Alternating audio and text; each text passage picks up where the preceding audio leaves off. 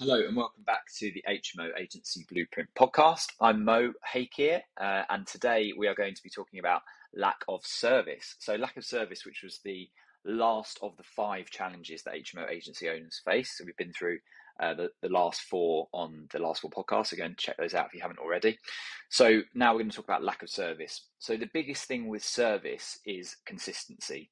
So what customers can't stand, and customers in this being tenants and landlords. So what customers can't stand is swinging from amazing service to terrible service to average, back to amazing, back to terrible. Like the inconsistencies of what you get as a customer are more frustrating than the absolute levels of what the service is.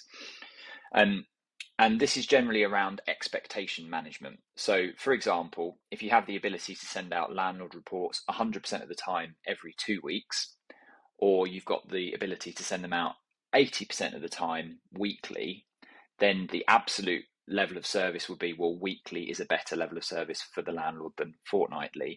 But if you can only do it 80% of the time, then the 20% of the time that it doesn't happen will be a huge shift in expectation from what the landlords are expecting. So you've set the landlords' minds at weekly, and when it doesn't happen weekly, it will detract from all of the work that you've done to move from a fortnightly process to a weekly process, and you'll just lose all of the goodwill that you put in because you've actually then set the expectation at a certain level, but then not been able to deliver against it, even if it was only like 10 or 20% of the time you couldn't deliver against it. You've still lost all of that goodwill, and the landlords were just focused on what's missed rather than the sort of upside of what was added before. So in terms of improving service, in terms of both absolute levels of service, but also then the consistency of how consistently you deliver it, you have to apply the things from podcast 5 and 6, and that will get you a huge way there. So we've talked about lack of trust and lack of autonomy and all the things that you do to overcome those things around team, making sure they're trained up, making sure they're held accountable, they've got KPIs, they've got personal development plans, they've got scorecards, they're running with autonomy, they've got a framework for problem solving and making decisions in your absence. That will by default increase the levels of service in your business. But is that enough? No, it's definitely not enough. You also need to have a culture of constant learning and improvement. So this is a commitment from the owners of the business, the directors and managers, all the way down, to be looking to constantly improve the product and service of the business, and to improve the way that you treat your customers.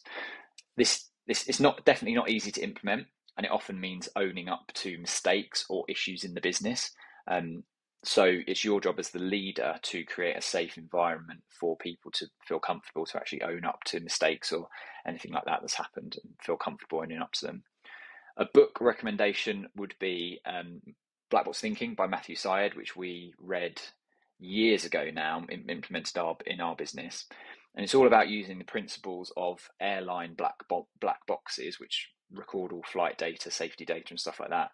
And if there is a crash, or if there's a near miss, or even just on normal flights, information can be shared across different airlines to improve the safety of flying and the industry in general, which is like amazing. It's like constantly tracking the data and then sharing it if there's any issues. So a quick note, so it's a really good book, again, Black Box Thinking by Matthew Syed. Quick note on this: you have to, and it's again about the sort of top-down culture, you have to be open to holding your own hands up if you mess up, if you make an error, if you miss something. You have to be able to hold your own hands up and say, look, my bad, I did miss that, I'm sorry, because you can't ask the team to do that if you're not willing to do it yourself.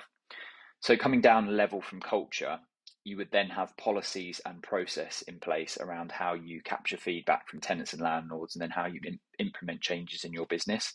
So that's either as a reactive thing, so something's gone wrong, how do we react and how do we change the business to deal with that, as and when issues arise, or it's like longer term strategic changes which you might implement in the quieter months of the year. So maybe if August is very busy for like student changeovers or whatever, you might not be doing big strategic changes like changing your like property management system or anything like that in that period of time, but maybe you do something like that in the winter or whatever.